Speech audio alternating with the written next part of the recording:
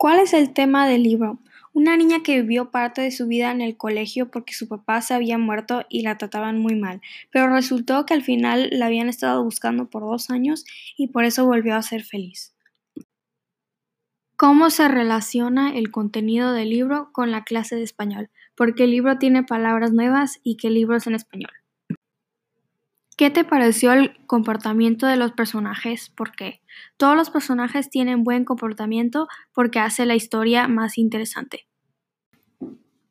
¿Qué parte del libro, escena, fue la que más te impactó? ¿Por qué?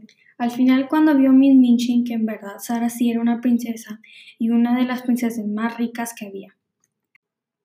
Menciona 4 personajes de la historia y describe a los personajes. Sara, una niña educada, linda, respetuosa, muy valiente, paciente y amistosa. Miss Minchin, una señora mala, mal educada, fea, horrible y muy cruel.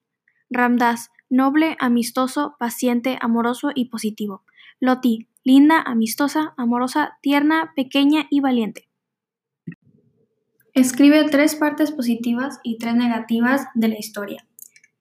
Las positivas. Sara hizo una amiga con la rata que vivía en la bujardilla. Sara regresó a ser feliz al final del libro. Sara hizo muchas amigas en el colegio. Ahora negativas. El papá de Sara se murió. Miss Minchin era muy mala con Sara y sus amigas. Sara se sentía sola.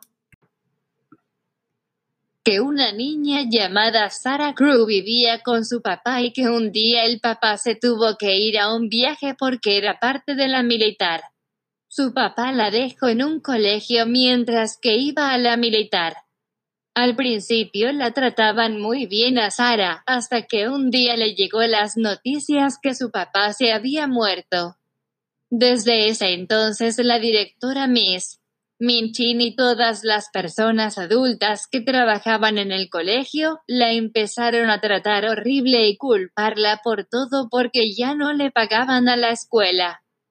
Sara sufrió por mucho tiempo hasta que un día un amigo lejano del papá de Sara la encontró y le dijo que la había estado buscando por 2 años hasta que un día la encontraron y resultaba que la fortuna del papá de Sara no se había perdido y sin embargo se hizo aún más grande por las minas de diamantes. Sara regresó a ser la princesita que siempre fue.